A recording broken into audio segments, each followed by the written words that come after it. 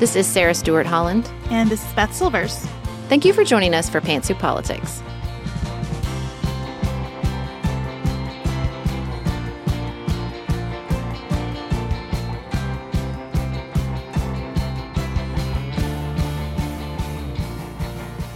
Thank you for joining us here at Pantsuit Politics. Today, we're going to continue the conversation we started on Tuesday about the state of schools here in America. In our last episode, we tackled higher education, and today we're going to be talking about the state of public K-12 education.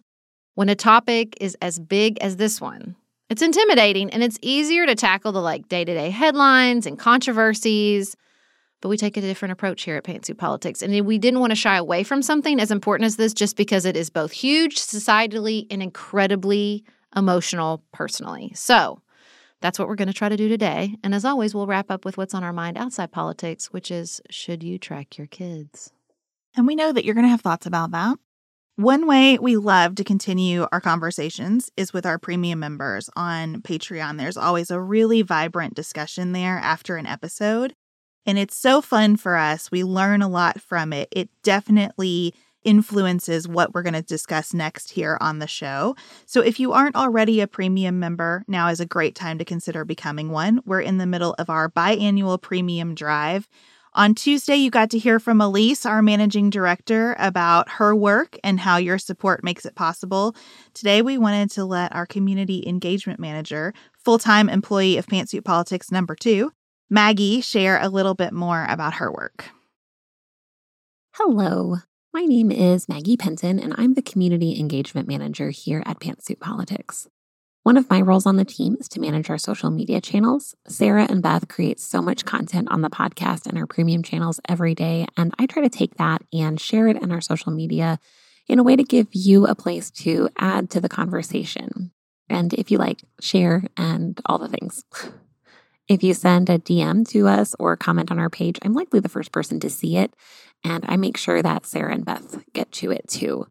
One of my favorite things that I get to do is put together and distribute our weekly newsletter every Friday. I also work with our advertising agency to make sure that the ads you hear on the show are for brands that we really love, and that we're making sure we present their message in a way that's authentic to us and interesting to you as a listener.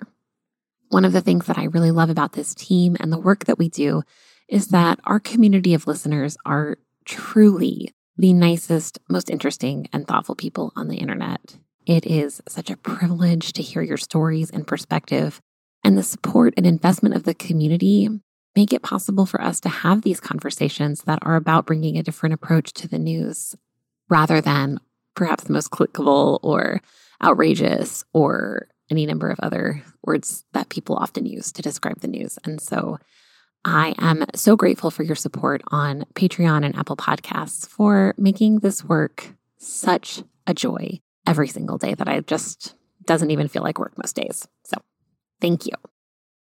Next up, we're going to talk about the state of our public school system. Do you want a bra that's sexy or a bra that's comfortable? Thanks to Third Love, you can have both. Third Love was started to take all the frustration, ick, and ugh out of bra shopping. That's why they made solutions for every bra problem, aka problems. Their bras make it easy to bring back perkiness you haven't seen since high school, get smoothing you-know-where, and have straps that actually stay put. Designed at their headquarters in San Francisco and made from premium materials, they put every style through hours of wear testing on real women, including themselves, before it's given the stamp of boob approval. Comfort and support are guaranteed. Plus, whether you're a AA cup or an H cup, their virtual fitting room will help you find your perfect fit fast. They even invented half cups. No more feeling stuck between two cup sizes that don't fit. It's time to get your problems solved. Visit thirdlove.com and get 15% off your order with code PODCAST15.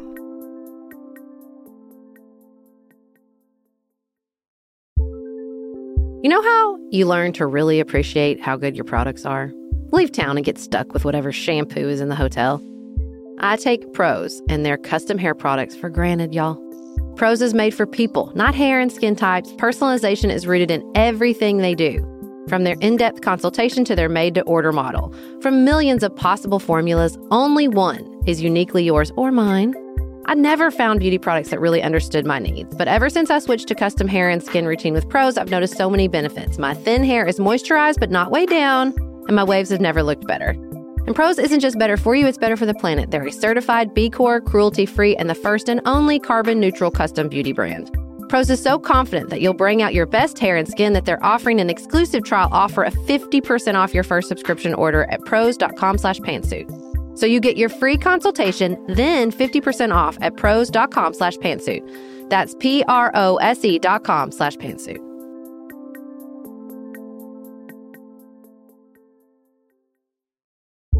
Traditionally, financial planning advice is either only for those who are already wealthy or salespeople calling themselves financial advisors who say they'll give you free financial advice but really just sell products to earn commissions. Fearless Finance takes a dramatic departure from either of those traditional models. Their entire business is built on making financial advice accessible and affordable because we know that financial literacy, stress reduction, and financial security are critical to overall well-being. I'm a little bit obsessed with Elizabeth, our Fearless Finance advisor. I've had an array of advisors in the past who answered questions like, should we be spending less on this, with evasive answers like, it depends on your priorities. Not Elizabeth. She answers with actually helpful guidelines. You're spending more than the average family of 5, or I'd like to see this increase by 6%. Thank you. This is Fearless Finance's mission, to make advice affordable and accessible. You meet with your planner virtually and they charge you by the hour. You only pay for the time you use down to a quarter hour. Their planners meet with you where you are on your financial journey, no judgment.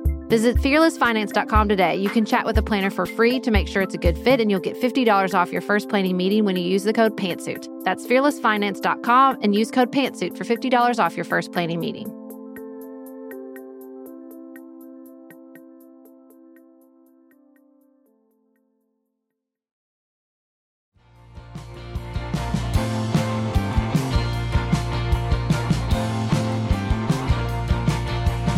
Beth, you know I like to start big. I like to start real big picture. So when I started thinking about the public school system, one of the largest and most complex educational systems in the world, that's what we have here in America. I just wanted to know some overall numbers. Over 50 million students are in our public school education system. That's a lot of kids. It's a lot of kids. And it's hard because it's not one system. Right? Nope. We're talking about it like it's one system when we put that number out there, but it's even harder than that. Yeah, 13,000 school systems, approximately. And over 3 million professionals working within those 13,000 school systems. So it's big. It's really big. And I wanted to talk about the ways in which that system has been a success before we start talking about the struggles, because I think we often do this with the public school education system. Believe me, I know. I grew up with public school teachers. We go right for the issues instead of thinking about like what a historical success this has been. I was trying to look up how many Americans, like over the course of history, we've had the public school system since about the late 1800s. How many Americans have received a public school education? I could not find that number. If you know it, I would love to know it. But when you go back and you look at those charts that are charting literacy rates, graduation rates, education rates for women, education rates for people of color, they all look the same. They all go up and to the right. They just go up and to the right. And I don't want to miss that. I don't want to miss that so many aspects of this system, which is big and is complex and does have issues, has been an enormous success, because I think, how do we talk about what we want to do if we haven't fairly examined what we've already done with the public school education system?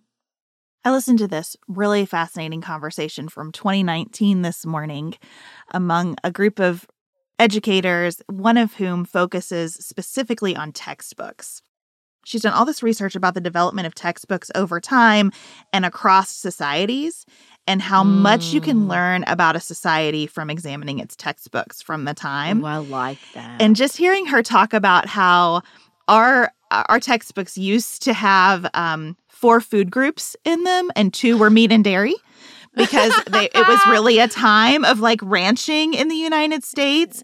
And I think that it just made me feel really happy that we have those artifacts, because we have tried so hard here for so long to make sure that as many people as possible receive that education. We know when you think about our history and what we've gotten right and wrong in the American experiment, it's really a beautiful thing that we recognize so early. You cannot do democracy without an educated citizenry. And I love remembering that we've been at that project and that it has had moments like Meat and Dairy as 2 of 4 food groups, and we have still made it, and we're still moving in a direction. The things we get to debate keep getting more and more sophisticated and interesting and hard because we've been at it for so long. I mean, in 2017, we reached almost 90% of the population age 25 and older completing a high school education. That's incredible. Mm-hmm. That's an incredible statistic. It brings tears to my eyes. That's such a success. And I think when you watch that journey and you think, we've been at it for so long and we got so much wrong, and that's okay because wherever we are at any given time with the public education system is not permanent. It's not permanent. We will mess things up. We will continue to work on things because it's a system that is big and complex and alive. And it's constantly growing and changing. And I think we don't give ourselves enough grace for that. To just remember, this isn't going to hit a moment of stasis. My grandmother always complains, said this to me literally yesterday. Well, that's what we do in public education. We find something that works and we think, well, we better change it. That's her constant refrain. And I think there's truth in that. But because it's filled with human beings who are constantly trying to get better and are constantly trying to reach more kids and keep those statistics going up and to the right. And I think about not only how many of us have received that education. I did not expect to get this emotional so early, but here we are. But I think about, coming from a family full of public educators, how many people have dedicated their lives to that project. I mean, millions and millions of Americans over 100+ years have dedicated their entire lives to this system. What an incredible gift. What an incredible thing to think about as we do continue to work on it and continue to improve it. Well, I love your me mom. And I think that she's right about this and that's kind of the point. One of the quotes that really struck me in that conversation about textbooks I was just alluding to was that education exists to simultaneously embrace the past and its people exactly as they were, and also to challenge exactly as it is right now. That we are supposed to meet everything where it is and say, what's next? How do we keep pushing and exploring? So, of course, we should find things that work and then change them in public education because that's the essence of education.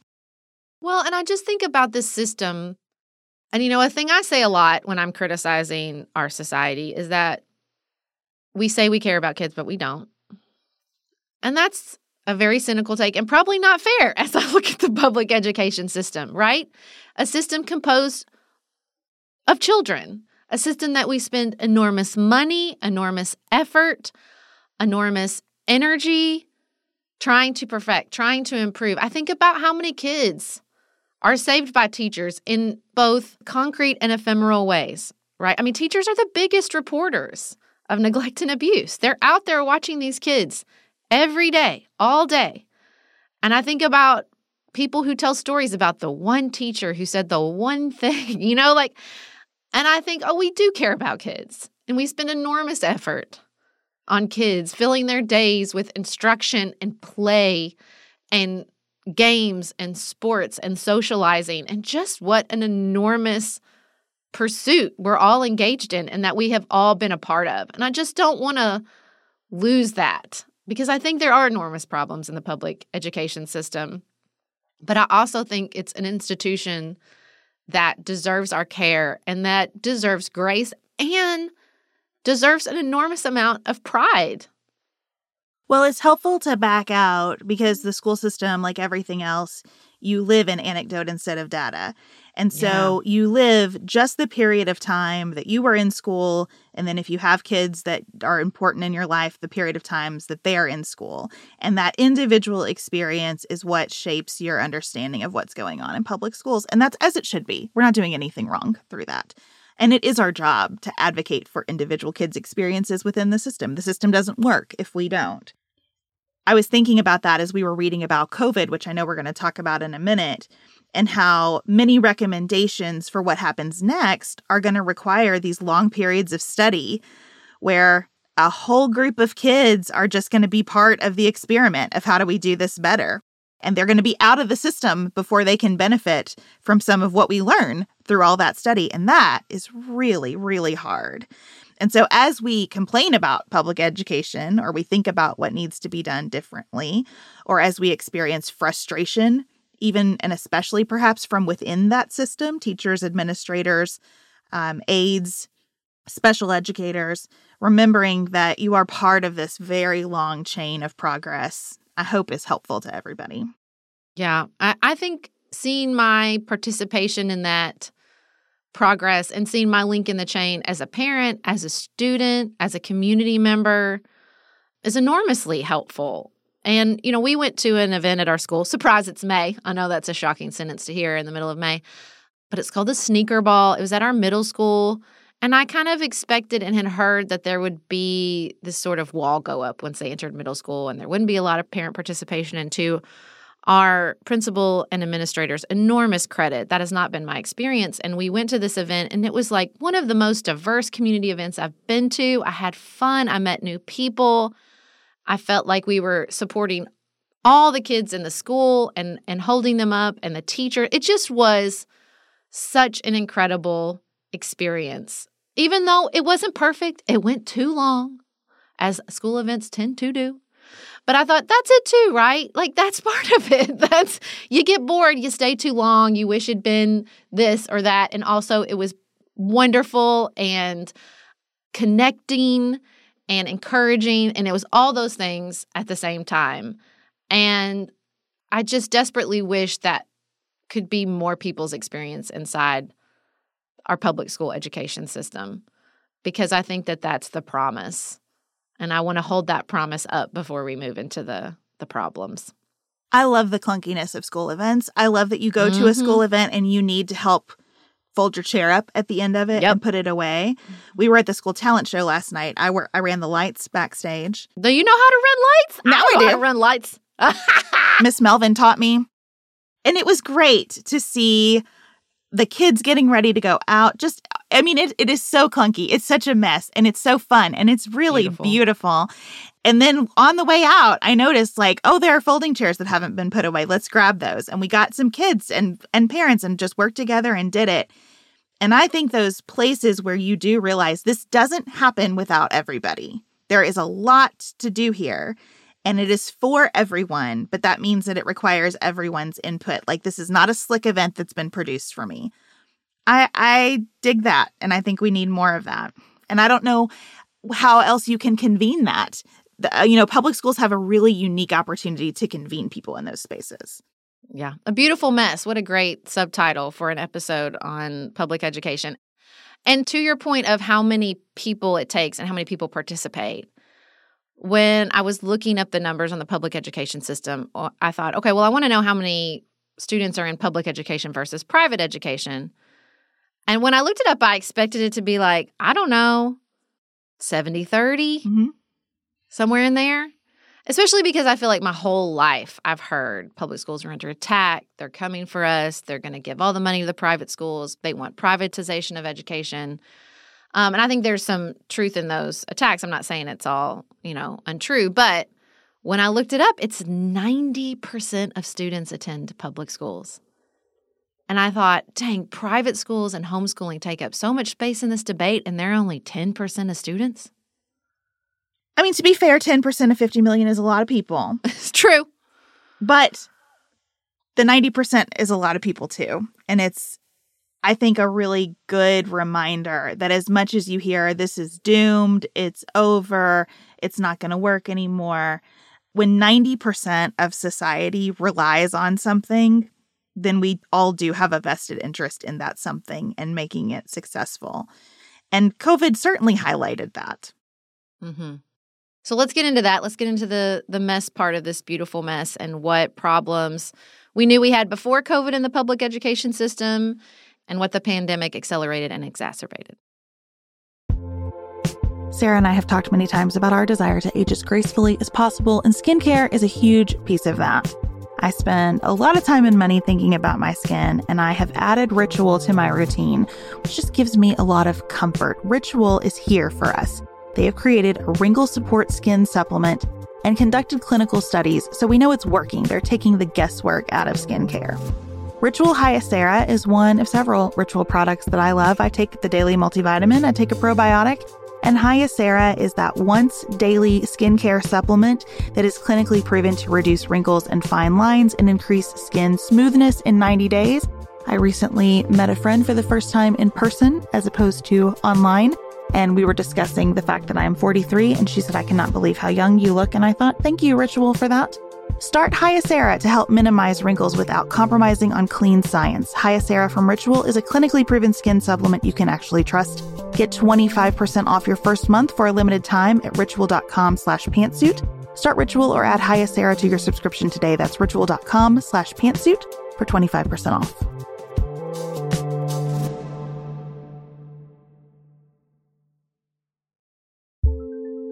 You know how you learn to really appreciate how good your products are? Leave town and get stuck with whatever shampoo is in the hotel. I take Prose and their custom hair products for granted, y'all. Prose is made for people, not hair and skin types. Personalization is rooted in everything they do. From their in-depth consultation to their made-to-order model. From millions of possible formulas, only one is uniquely yours or mine. I never found beauty products that really understood my needs, but ever since I switched to custom hair and skin routine with Prose, I've noticed so many benefits. My thin hair is moisturized but not weighed down, and my waves have never looked better. And Prose isn't just better for you, it's better for the planet. They're a certified B Corp, cruelty-free, and the first and only carbon-neutral custom beauty brand. Prose is so confident that you'll bring out your best hair and skin that they're offering an exclusive trial offer of 50% off your first subscription order at prose.com/pantsuit. So you get your free consultation, then 50% off at prose.com/pantsuit. That's PROSE.com/pantsuit.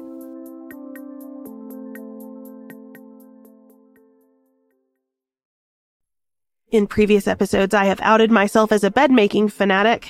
I am very serious about my bed being an oasis, a gift to Chad and me as we crawl into it at the end of a long day. So I want to return to how much I love my Boll & Branch sheets. With Boll & Branch sheets, you can discover a new level of softness. The sheets are made from 100% organic cotton in a buttery, breathable weave that truly gets softer every time you wash them. And you know that I like to do that once a week, so my Boll & Branch are rapidly aging like a fine wine. The sheets look great. I have them in a beautiful slate color. They stay put, so making my bed is quick and easy. They are a bestseller for a reason. The signature sheets feel incredible on night one. They are loved by millions of sleepers, and they come with a 30-night worry-free guarantee. Sleep better at night with the softest sheets from Boll & Branch. Get 15% off your first order when you use promo code PANTSUIT at bollandbranch.com. That's Boll & Branch, BOLLAND branch.com, promo code PANTSUIT. Exclusions apply. See site for details.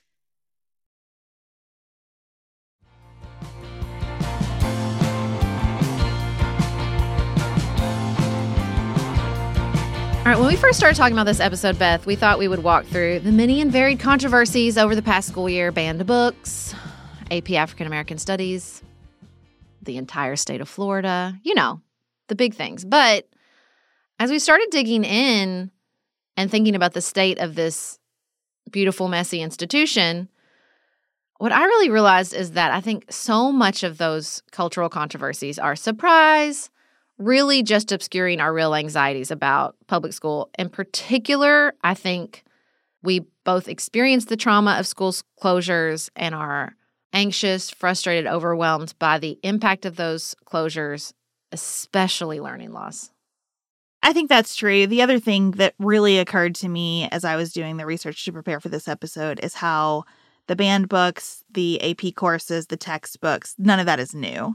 That we have had controversies over what will be taught in public schools forever, because we do all have that vested interest, and because a textbook does say so much about a society, and because you are in so many ways, when you're talking about curriculum, trying to say, what are our shared values? And that is hard, and it is contentious. But I think, again, like that 90-10 framework for who attends public school versus something else is probably a pretty good measure of who has a real vested interest in particular pieces of the curriculum versus looking at the whole system. Yeah. We're going to get into those politicization topics. Trust us. But we don't want to lead with that because we think that that's obscuring some of the bigger anxieties. So let's talk about learning loss. By the spring of 2022, according to several researchers, the average student was a half a year behind in math and a third of the year behind in reading. And not surprisingly, there were dramatic differences before COVID between rich districts and poor districts. In 2019, they measured the typical student in the poorest 10% of districts scored 1.5 years behind the national average. And so you compound that with any COVID learning loss, and we have a very big problem. I sort of struggle with this because I think it's both true that learning loss is a really significant issue, and it feels incomplete and hard to put in greater context. We haven't done the kind of measurement around education and timing of when students should hit particular milestones throughout that lengthy history to be able to compare this to what the learning loss has been associated with other really disruptive events in our history. And so I find the tone of these pieces so alarmist. I just read this New York Times op-ed that was like, parents don't realize how far behind their students are. And I thought, one, I think we do. It might not be manifesting in the way that correlates with your observation of how they're behind. Productive ways. Yes, right. But I think we do have a sense of that. I think some of us also have a sense of something like peace, that this will over time sort itself out, that they can't make up that loss in 2 years, 3 years. But over time, hopefully we'll get there. Some trust in the system that will get there. So I don't want to feed into like this is a dire situation or look away from what is a legitimate problem, and I have trouble calibrating. I did read a research project that talked about like this is a higher level of learning loss than they measured after something like Hurricane Katrina. Not by a lot, but a little bit.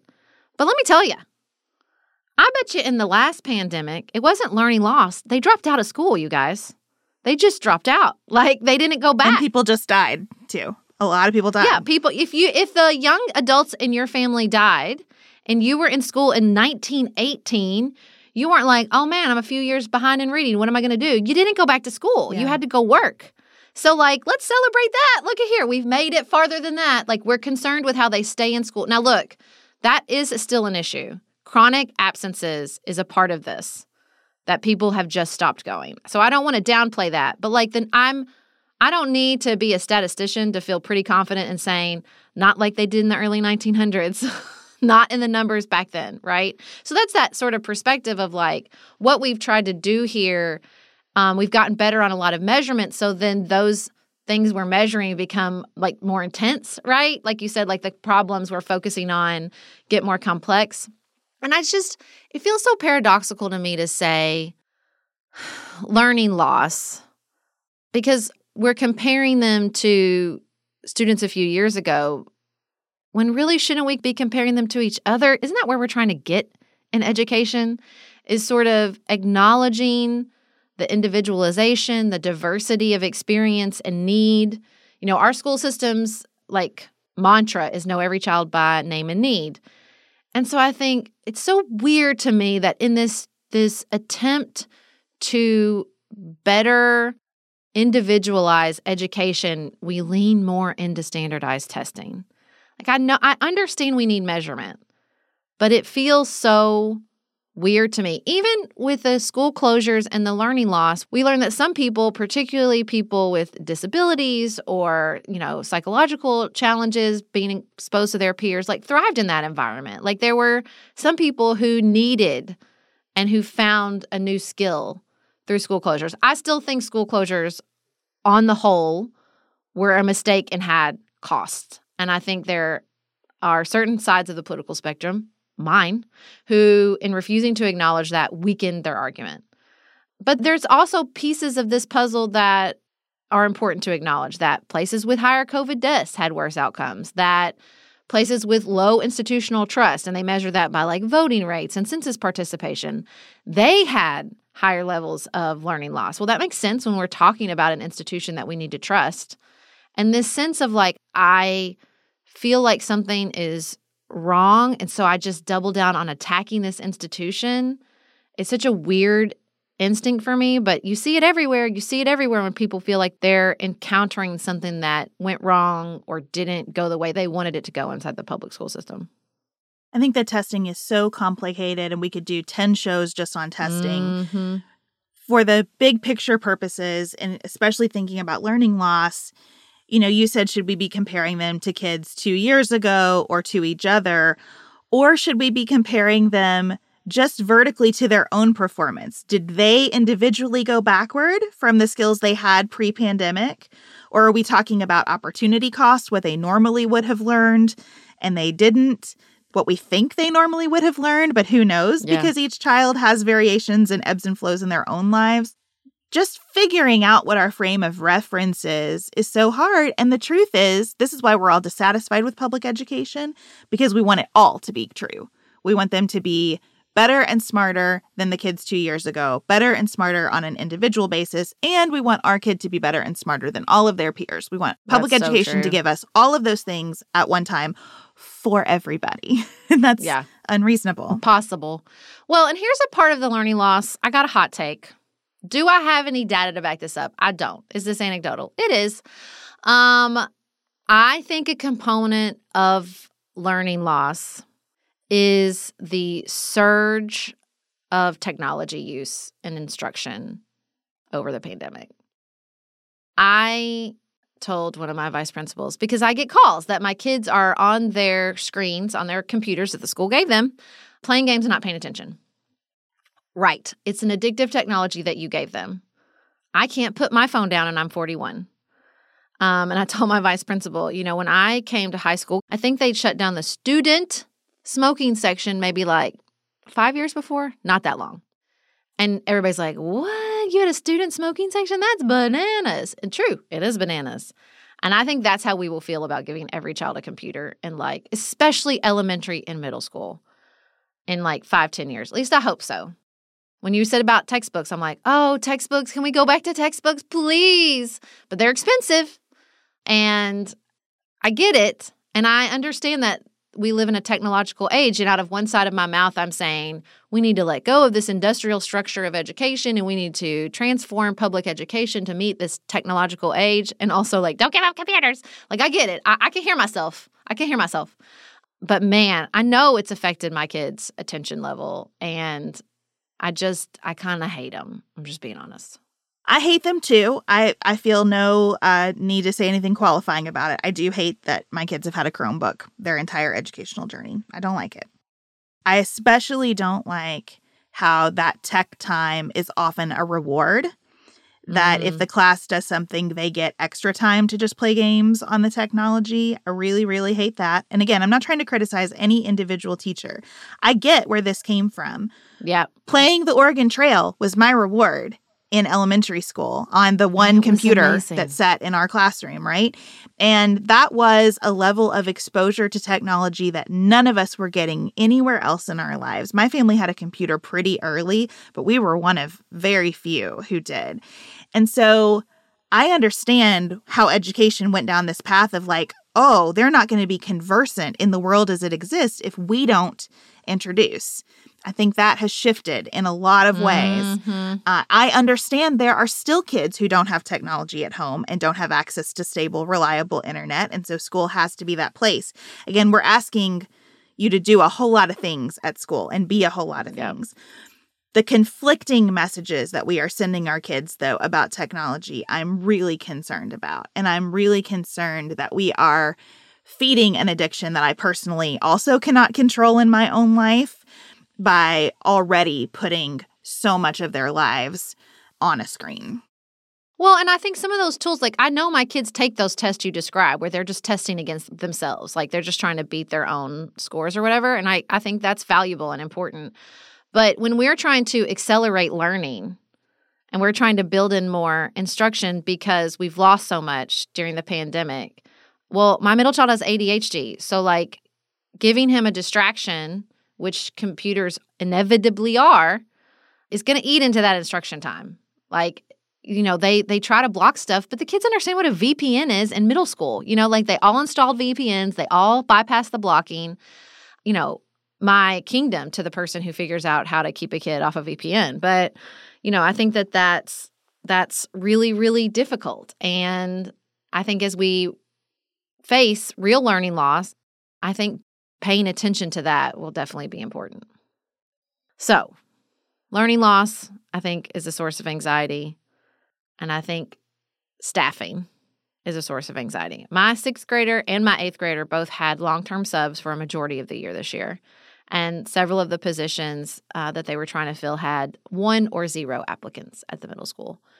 Now, this is different across the country because we actually have more teachers and fewer students due to falling enrollment, which we're going to get to in a second.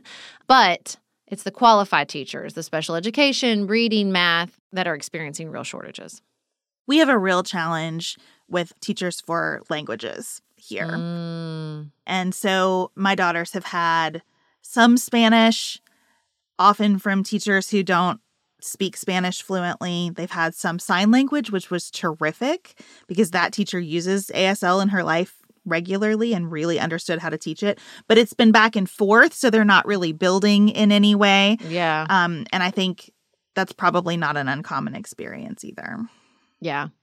Well, and look, I think the recruiting to me is the issue because teacher pay has stagnated, but the educational requirements for teachers just keep growing, not to mention that a 4-year degree, as we talked about on Tuesday, just keeps getting more and more expensive. So I just think between those two things, and I think it goes back to how we feel about the institution itself, we don't talk about teaching as an admirable profession in so many areas of American life, not to mention with the politics coming to play. We get messages from teachers in our audience all the time about the stress they feel because of the way people think about public education, because of the way they demand and speak to teachers and just show up not as community members, but as consumers and expect the teachers to respond in turn. So here's where I'm going to get over my skis, I'm sure, in terms of what I know and have information to back up. I thought so much during the pandemic, especially as states were experimenting with these staffing shortages, about this topic. So you might remember, I think this is another Florida thing. I really hate letting Ron DeSantis set the agenda for any conversation I have, but there were some programs out there to qualify more people to come into classrooms, okay? And those programs were extremely offensive to teachers, and I understand why, and I support them in their taking offense to it.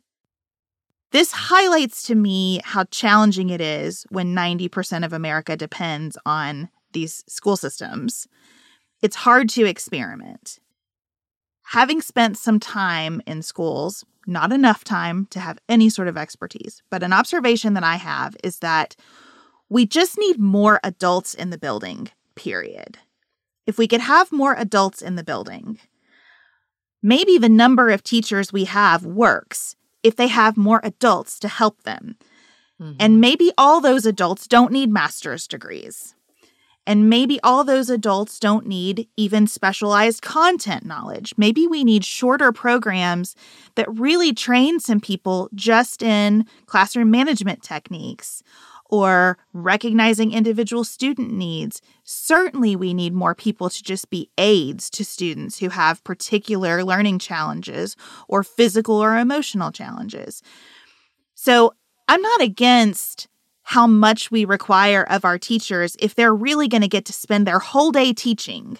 But so few teachers are getting to spend their whole day teaching because we don't have enough adults in the building to provide support around them. And I wish there were more room for schools to experiment with that balance. Well, and the requirements for those adults have risen too. I mean, when Griffin started school, you could just go to a class party and show up. And now you have to have a background check. You have to complete a volunteer program. Yep. It's sort of a heavy lift, one that I don't always do every year because I'm like, I missed it. I can't go. It's kind of a heavy lift. And and honestly, that doesn't bother me because I understand the risk they're trying to manage. Mm-hmm. I mean, though, that we need more consistent paid adults in the schools in different kinds of roles. I think volunteers are probably very helpful, but also sometimes as much work as they are help, just trying to get them acclimated and give them something to do. Like, I think we need more people in the schools who have defined roles, who the kids know, who are in relationship with the kids and the teachers, so that the teachers really get to be faculty instead of social workers, disciplinarians, coaches, all the things. I think the difficult part of that is if teachers aren't making that much, then aides and lower level qualification positions are going to make even less. Yeah, I would shift some money away from all those software subscriptions to help pay for this. That's part of my idea. So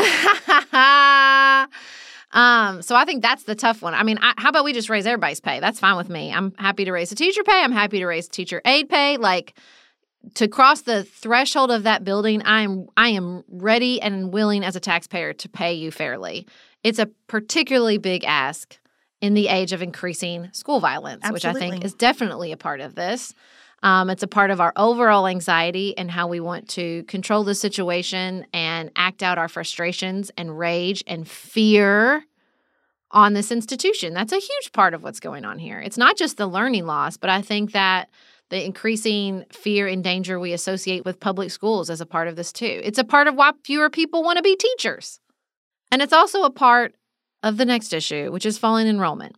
Now, public schools lost more than 1 million students from the fall of 2019 to the fall of 2020. Now, that's a truncated timeline and makes a lot of sense at the beginning of the pandemic, but it has been falling. To me, I wonder if this is less a statement on the state of public education, although I do think it's a part of people's reaction to a loss of control during the pandemic, definitely fear surrounding school shootings. But it's also like, we know we're having fewer kids, and demographically there's just big changes coming to the United States, and I got to believe that's part of this as well. I think we are probably several years from fully understanding these numbers, because if you take a cluster of headlines, you'll see like, well, there's anti-vax sentiment that's keeping some people out of public schools. And there are people who started working during COVID and decided to keep working instead of coming back, high schoolers. There were people who, I can't relate to this, but really enjoyed homeschooling when they hadn't done it before. And so whatever the situation, I just think there's so much to unpack, plus the demographic trends, plus all the people who moved. Like, do we just really have good information yet? Because so many people relocated over the past few years out of cities into different areas, people moving around different parts of the country for political reasons or whatever.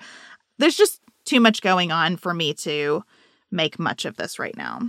Well, and homeschooling was growing among Black families, which I think is a super interesting demographic trend. But I mean, enrollment has been falling before COVID. We have seen this trend. And, it was so disturbing to me. I got on Apple Podcasts, as I often do, and I wanted to hear a bunch of different voices talk about public schools and sort of process how I feel and think about things. And when you search public schools on Apple Podcasts, you know what comes up? A bunch of Ben Shapiro podcasts telling you why you shouldn't send your kids to public school because they're going to brainwash them for LGBTQ stuff, and they're going to turn them into, woke liberals. And I thought, dang, like there is just so much of that particular perspective out there, easily findable. Like it's not like you see YouTube videos and podcasts just popping up with a person advocating for the power of public education and how it served those kids. But you don't have to search hard at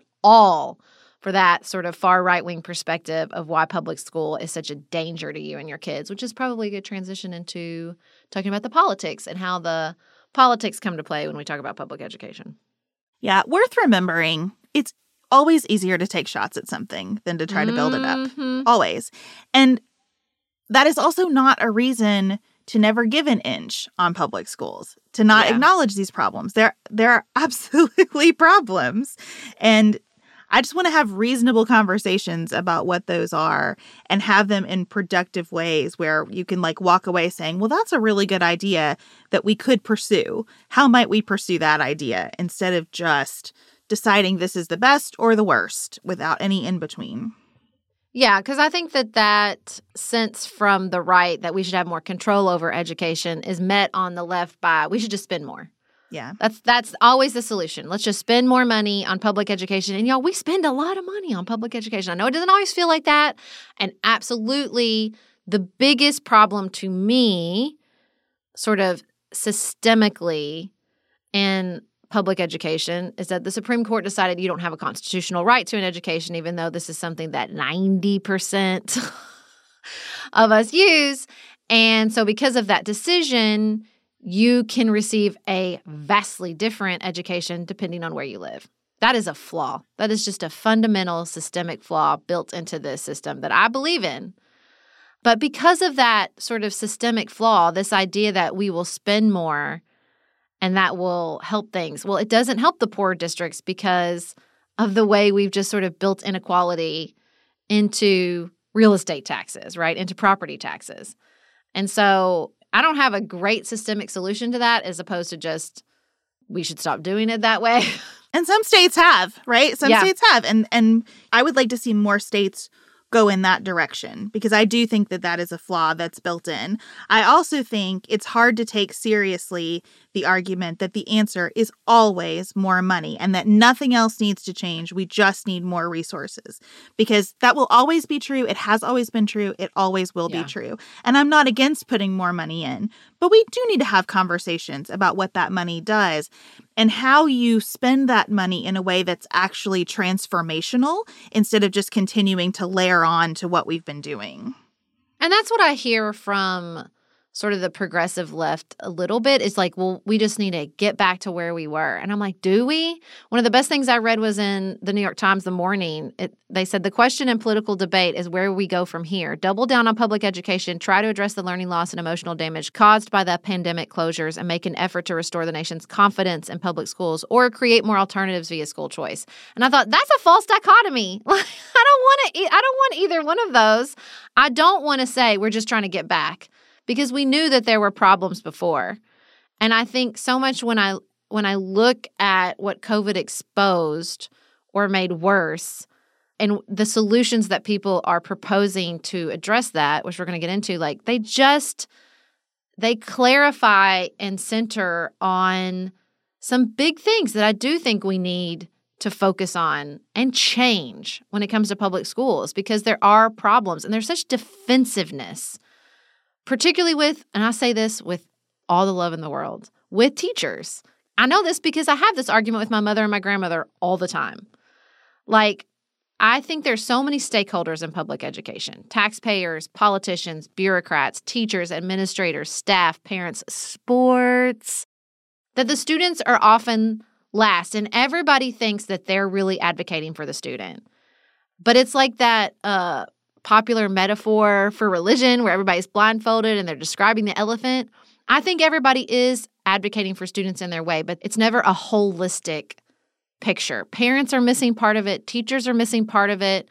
Like, we're all blinded by our experience within the system as these stakeholders, and nobody wants to admit, like, well, I'm getting part of this wrong, so what part are you getting right?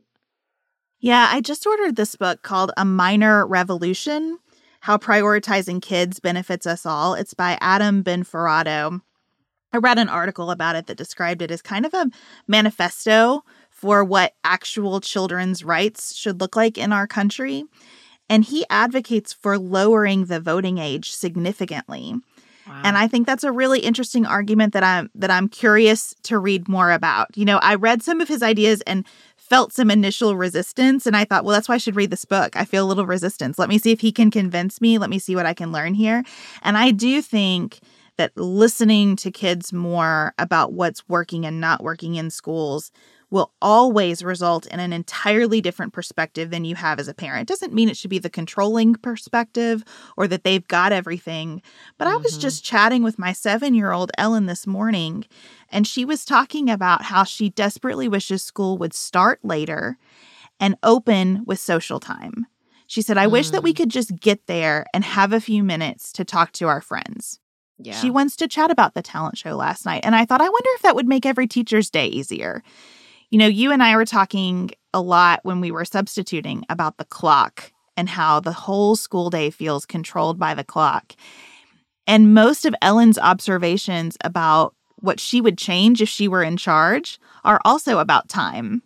when they start and what order things go in and how much time she has to talk to other people versus sit in a class. So I would like to elevate student voices a lot more as we think about where we're going here. Yeah, I think time is at the centerpiece of a lot of this. And I think that's why the trauma of so dramatically upsetting the status quo when it comes to the time they were at school during the pandemic revealed so much.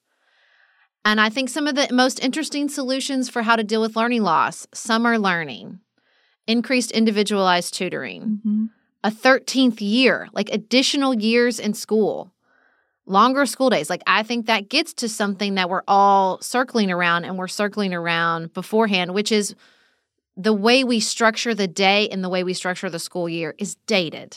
It is no longer relevant to the way we live our lives.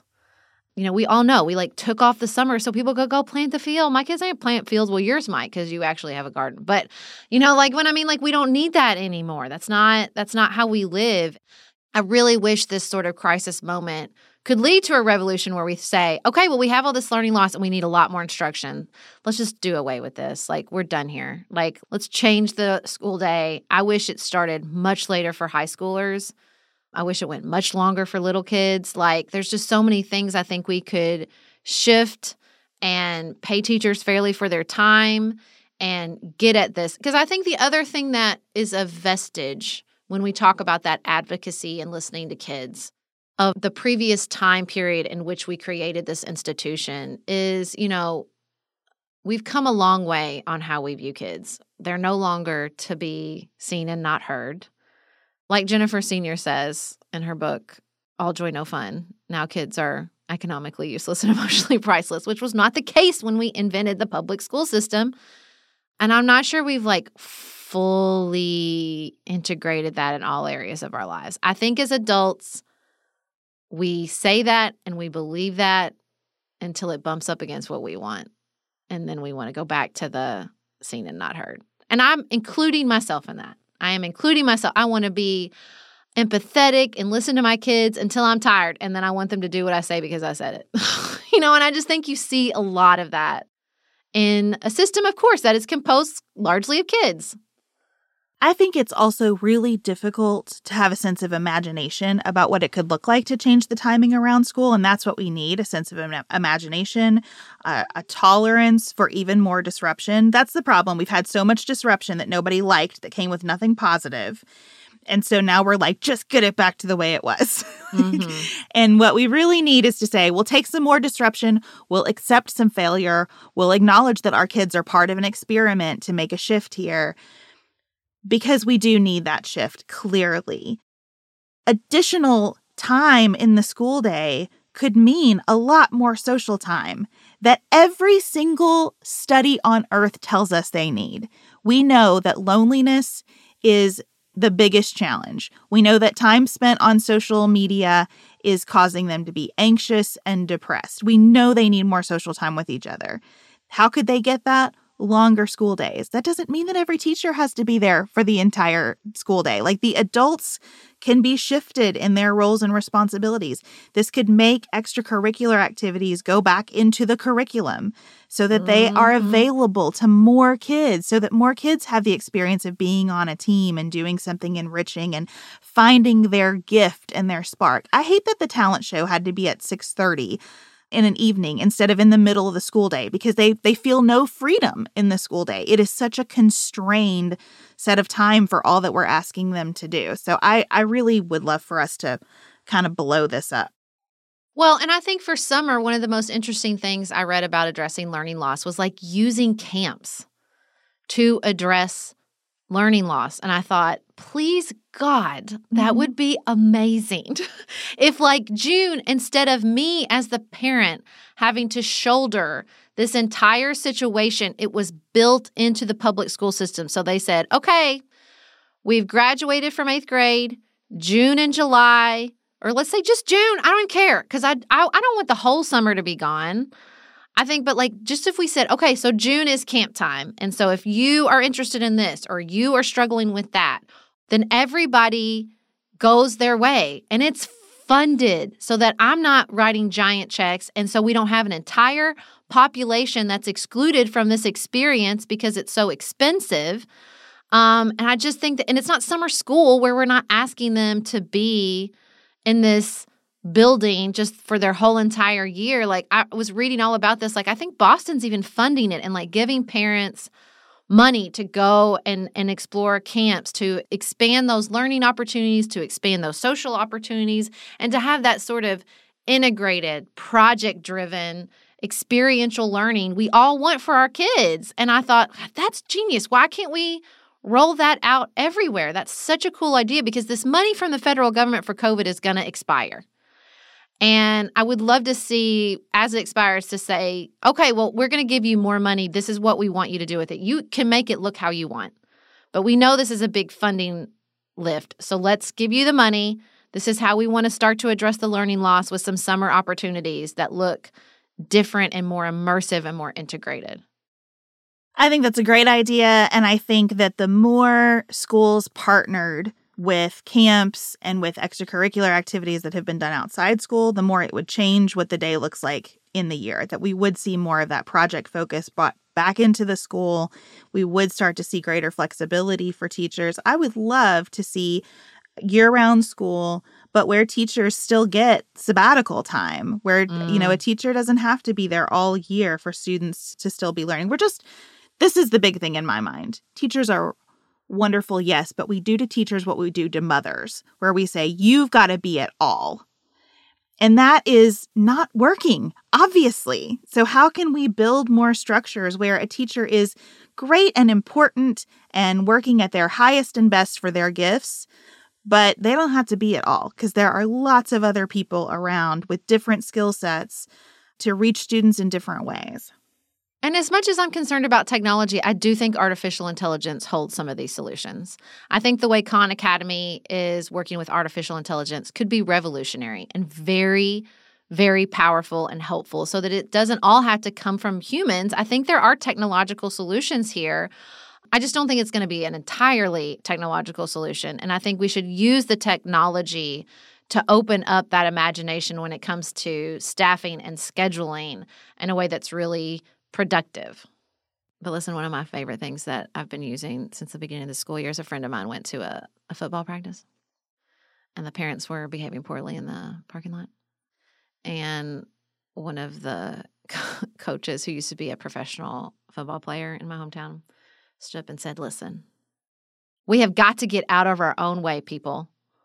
And I just think that is ever relevant, and particularly here when we talk about these cultural clashes that cloud us and distract us from being empowered and imaginative and moving forward with some of these solutions. We've got to get out of our own way, y'all. We have got to get out of our own way.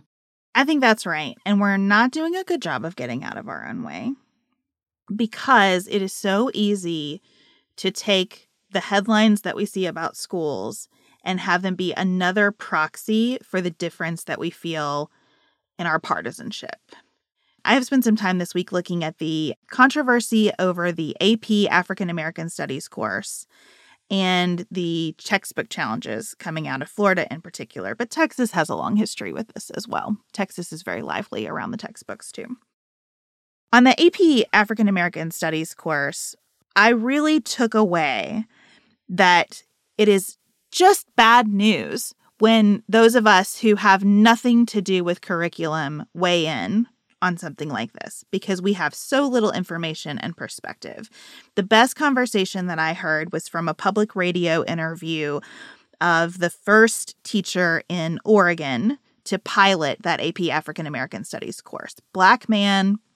He talked with such pride about being part of this pilot program and teaching this course, how much it meant to his students to have this course offered, to have it be taught by a Black man. He said it's really important to have someone who's not apologetic about the subject matter teaching the course. I thought that was an interesting and helpful note. And he said this was always a pilot. There was always going to be discussion about what goes in and what doesn't. There will always be tremendous flexibility in any course for a teacher to make it relevant to their students. So he talked about how he's in Portland. If they talk generally about gentrification or policies that have prevented people from owning land in certain areas. They're going to then apply it to where they live because that's how it's relevant to these students. That's how the information comes alive for them. And he also said it's one course. We can't fit all of African American history in one course. So things are going to come out. And when those things coming out sounds like, well, you know, the College Board has capitulated to conservatives, that's just not a healthy, productive conversation about what's actually happening here. And it really diminishes the work of the people out in the field. Well, that tracks with the controversy I dove into over the last few weeks, which is I decided to read the banned books. I think the language is actually challenged, the most challenged books in America. I think that's the language the librarians use these days. I started because I wanted to read Genderqueer, which is the most challenged book in America. And I hope y'all are sitting down for this.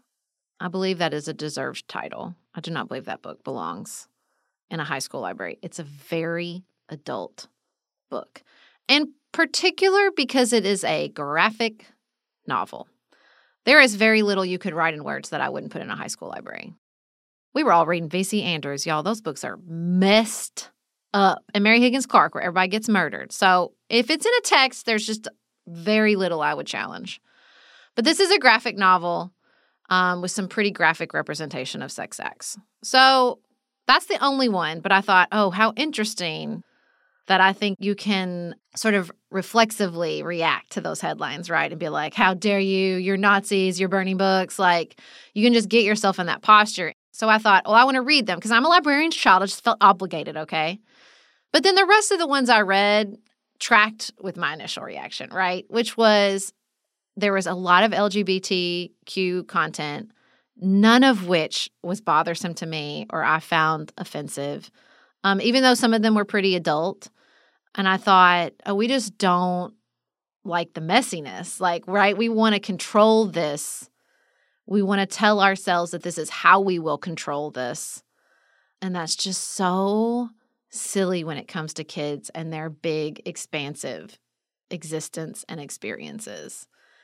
And it just felt like, again, just a cloud covering our bigger anxieties that we want to control, particularly a certain subset of the population, although I don't think this is solely representative in the conservative political perspective, but they definitely represent this like parental control narrative. And that's what you see bubble up in those Ben Shapiro podcasts, right? Like something's happening at the public school system that you can't control. And I just read these books and I think about that and I think, baby, there's lots of things about your kid's life you can't control. In fact, most of it, which is going to be relevant to our outside of politics experience. But I just think like that's this undercurrent, right, of our conversations about public school, which is just this fear of how much is going on in our kids' lives that we can't control, that we can't improve, that we can't structure and direct and perfect in the way that we want to. And man, you can see that in these books because these books are messy. These are about kids that have been sexually abused, that struggle with addiction and self-harm. And it's hard. It's hard to read those things and think, man, this is what's happening to so many kids. This could happen to my kid. This maybe happened to my kid right now and I don't know it. And that's the fear that gets so wrapped up, I think, in the public school system becomes this avatar for all our fears and anxieties around our kids. The perspective I take is that my kids are going to encounter all kinds of things every single day, everywhere, from authority figures and not, that are not what I wish for them, or not my values, or challenging for me to navigate with them. And I welcome them encountering it and bringing it home and talking to me about it and giving me a chance. Like, my parental rights are really my responsibility.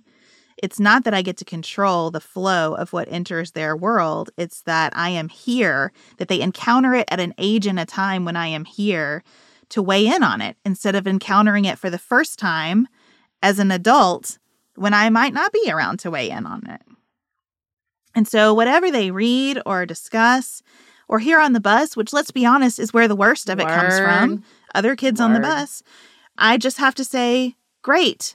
We're going to talk about that now. And we're going to think about what we believe about this and how you might want to handle it.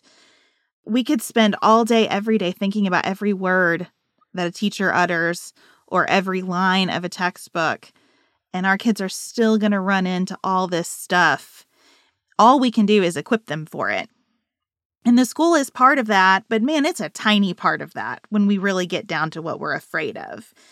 So I find it confusing, the conversation around the books, because I'm not sure in today's universe how people intend to bubble wrap their kids and have them be productive members of society at all if they're unable to run into a book like, Tango Makes Three.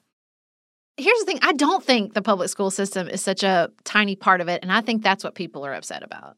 I think it's hard to admit to yourself that your kid is spending hours and hours and hours, a majority of their day, away from you, outside of your control, around kids you don't know what they're saying, around teachers you don't know what they're saying, around stuff you couldn't teach. I couldn't teach my kid geometry if I wanted to. And so he comes home and he asks for help, and I can't help him. And I think there's just this vulnerability wrapped up in that is so hard to face openly and honestly. And, what I have to understand is that, yes, there is a huge part of their life that is taking part away from me. And that part is only going to get larger and larger and larger. And on the whole, I find the benefit from the public school system way outweighs the risk when I think about how much I'm trusting my kid's life with that system. And risk analysis, let me tell you, is a great transition to our Outside of Politics segment up next. We're finally at my favorite time of year. Spring is here. Summer is just around the corner. We're getting our summer essentials ready, our sunscreen, our emotional support water bottles, our steamy beach reads.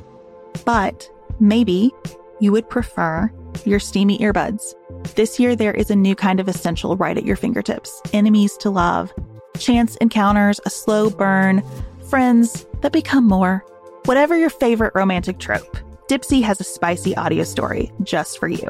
Dipsea is an app full of hundreds of short and spicy audio stories that bring scenarios to life with immersive soundscapes and realistic characters. You can discover stories about second chance romances and adventurous vacation flings. That's my favorite. Hot and heavy hookups. It can be as heavy or as light as you want it to be. This is what I love about Dipsea. It is a modern approach to romance through high-quality, captivating audio fiction that you can listen to in the privacy of your own headphones. For listeners of the show, Dipsea is offering an extended 30-day free trial when you go to dipseastories.com/pantsuit. That's 30 days of full access for free when you go to dipseastories.com/pantsuit. That's dipseastories.com/pantsuit. Do you want a bra that's sexy or a bra that's comfortable? Thanks to Third Love, you can have both. Third Love was started to take all the frustration, ick, and ugh out of bra shopping. That's why they made solutions for every bra problem, aka problems. Their bras make it easy to bring back perkiness you haven't seen since high school, get smoothing you-know-where, and have straps that actually stay put. Designed at their headquarters in San Francisco and made from premium materials, they put every style through hours of wear testing on real women, including themselves, before it's given the stamp of boob approval. Comfort and support are guaranteed. Plus, whether you're a AA cup or an H cup, their virtual fitting room will help you find your perfect fit fast. They even invented half cups. No more feeling stuck between two cup sizes that don't fit. It's time to get your problem solved. Visit thirdlove.com and get 15% off your order with code PODCAST15.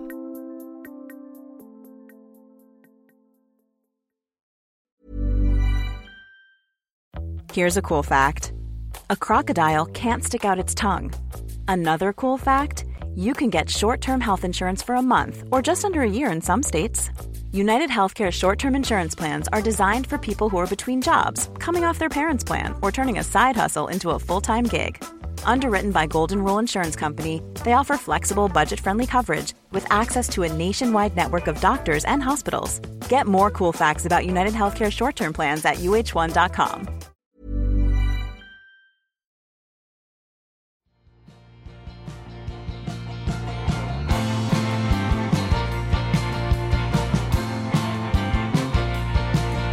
Beth, I love to get the Today Show emails. because they're such a potpourri. Bet they are. They are. They really are fun because it'll be like, here's your steals and deals. Mm-hmm. Here's your update on the war in Ukraine. A recipe. Here's a recipe, and here is the latest viral controversy. And I love that they see me for the whole and complete person that I am over at the Today Show, which I don't watch, but I do like the emails. Okay. And so in the Today Show email yesterday, there was a story. The headline is, Mom Defends Tracking Her Kids with Tech Tags. Quote, I'm extremely paranoid. But it was the sub-headline that got me.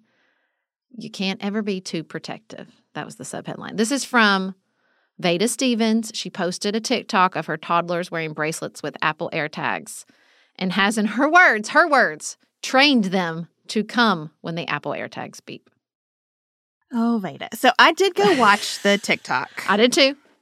And I did see that her caption was like, we're dog training today. So she was kind of making fun of herself, even though many people in the comments did not see it that way. We bought Apple AirTags when we went to Disney the first time and put them in everybody's belt bags. Just thought that would be a nice way to know if we get separated, we have a plan. We got home. We decided, let's just put these in backpacks. Why not? We have them. I have not gone to the bracelet step, but I'm not here to bust on Veda for that. I could see myself perhaps giving one to Ellen. Ellen will do the thing in the summer where she will leave as the sun rises and not come home until it sets and just find her way around. And our neighbors are all super kind and generous. She'll eat somewhere. There will be adults interacting with her somehow. I might see her face throughout the course of the day. I might not. I might take a walk around to try to figure out whose yard she's in. So I get it. And I think it's this is sort of a silly thing for the Today Show email to focus on. I very, very strongly disagree with the sentiment, though, that you can't ever be too protective. That is where I depart from this analysis. Yeah, that's the one that got me. I was like, well, that's not true. Yeah. That's not true at all. There's a great Led Zeppelin song that Natalie Maines covers. Highly recommend, The Mother, if you think that's true. I love that. That's how I would love my kid to exist, particularly my youngest. But that dream died the day he got diagnosed with type 1 diabetes, sadly. And so I have to be able to track him. He carries a cell phone for his continuous glucose monitor, and so I always can find him, and when I can't, it's a real panicky moment. He's pretty aware of his lows, but, Felix goes low, and no one's paying attention. That could be a life or death situation. And still, I do not feel, even with my type 1 diabetic child, that I can ever be too protective because he is still a little boy, and he still has to go out and play with his friends. And I have to trust that the systems we have put in place will work, and then I have to allow that it can't ever be perfect, and there might be failure, but the cost of trying to prevent any failure or any risk would come at way too high a price for him and for me. Who wants to live like that? I have an older son who has a cell phone who has Life 360 on it that I check and when I need to know where he is. Amos does not have one, and he is my most distractible, wandering child. So I'm excited for the day when he has a cell phone and I know exactly where Amos is, because there's been a couple times where he'll, take the bus home when he's supposed to walk to lessons, and there's that moment of, where is he? That sucks. But, I have to just accept that bad things could happen to my kids. And I feel sad for Veda because I feel like she thinks that she can protect against bad things happening to her kids. And, Griffin got jumped one day last year. A kid just started punching him on the sidewalk outside of his school. But, my neighbor saw him and she got him. And another lady yelled at the kid. And it's just those moments where, we lost Felix one time on a vacation for 30 minutes at a shoreline. And eventually he came walking up with this sweet lady holding his hand. I was thinking about that on Mother's Day, actually. I was thinking about, this sort of universe of caregivers that's out there in the world watching out for our kids, and it doesn't always catch them. Kids die in truly tragic ways all the time, every day. But I just feel so sad for the people who run from that, who try to escape that reality because it seems like such a fraught, scary existence.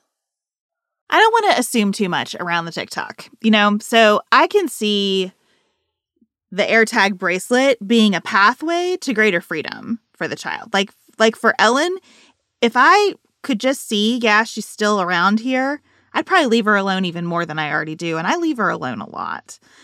So I don't mind technology being used as a way to say, hey, this helps us stay in touch and you get even more independence in the world. I think that's great. I struggle in conversations about protecting kids when we switch from how do I responsibly foster their independence to treating them like belongings. And I think that when we say we can't ever be too protective, then we've switched into treating them like belongings, like possessions. And the whole experience of being a parent is to realize this is all risk. There's only risk here in this experience. There's beauty too, but most of that beauty comes on the other side of dramatic, life-altering risk. And I sense more and more that my job as a parent is just to say, here is the world. How can I help you get ready for it? Not to say, let me create a life for you that's going to feel really stable and good. Well, listen, Sweet Jada did an interview with the Today Show, and she expanded on some of her thoughts. And she described herself as truly paranoid and trying to protect her children from all bad outcomes. And I just thought, oh, sweetheart. I don't want that for her. I don't want that for her. That's a hard way to live. It's a hard way to be. And I just think when we do that, when we talk about it and have this energy of I can put enough effort into protecting my kids, what we are implying is that the kids who do die, the people around them did something wrong. They were off their watch. They failed. Yep. And that's just so hurtful and harmful. I think all the time about an episode from Oprah, probably 20 years ago at this point, where this woman fell asleep at the wheel and got in a car crash and her children died, all of them in the car, and she lived. And Dr. Robin, who I loved, I don't know where Dr. Robin is these days, but I will follow her on Instagram if she was still around. I love Dr. Robin. And she said, you did what everybody did. You just got caught. Everybody does this stuff. Everybody turns their backs. Everybody walks away. Everybody gets distracted. And sometimes the chaos catches up with us, but you didn't do anything bad. You didn't love them any less. It's just a chaos lottery. And sometimes your number gets pulled and sometimes your kid's number gets pulled. And I'm so sad when I see people trying to outrun the chaos lottery because that's not how life works. Yeah. I don't think the AirTags necessarily are trying to outrun the chaos lottery. But I think the mindset that the first and only thing is keeping you within my immediate control does more harm than good in the long run. All right. Well, thank you for joining us for a very long episode of Pantsuit Politics. But listen, we were tackling public schools and we still left a ton of stuff out and we talked forever. So that's just the reality. Thank you for joining us. We love it when you guys engage with us after the episodes and share your thoughts. And a great place to do that is our premium community. We hope you'll consider joining us there. There's more information about joining in today's show notes, and we will be back in your ears on Tuesday. And until then, keep it nuanced, y'all.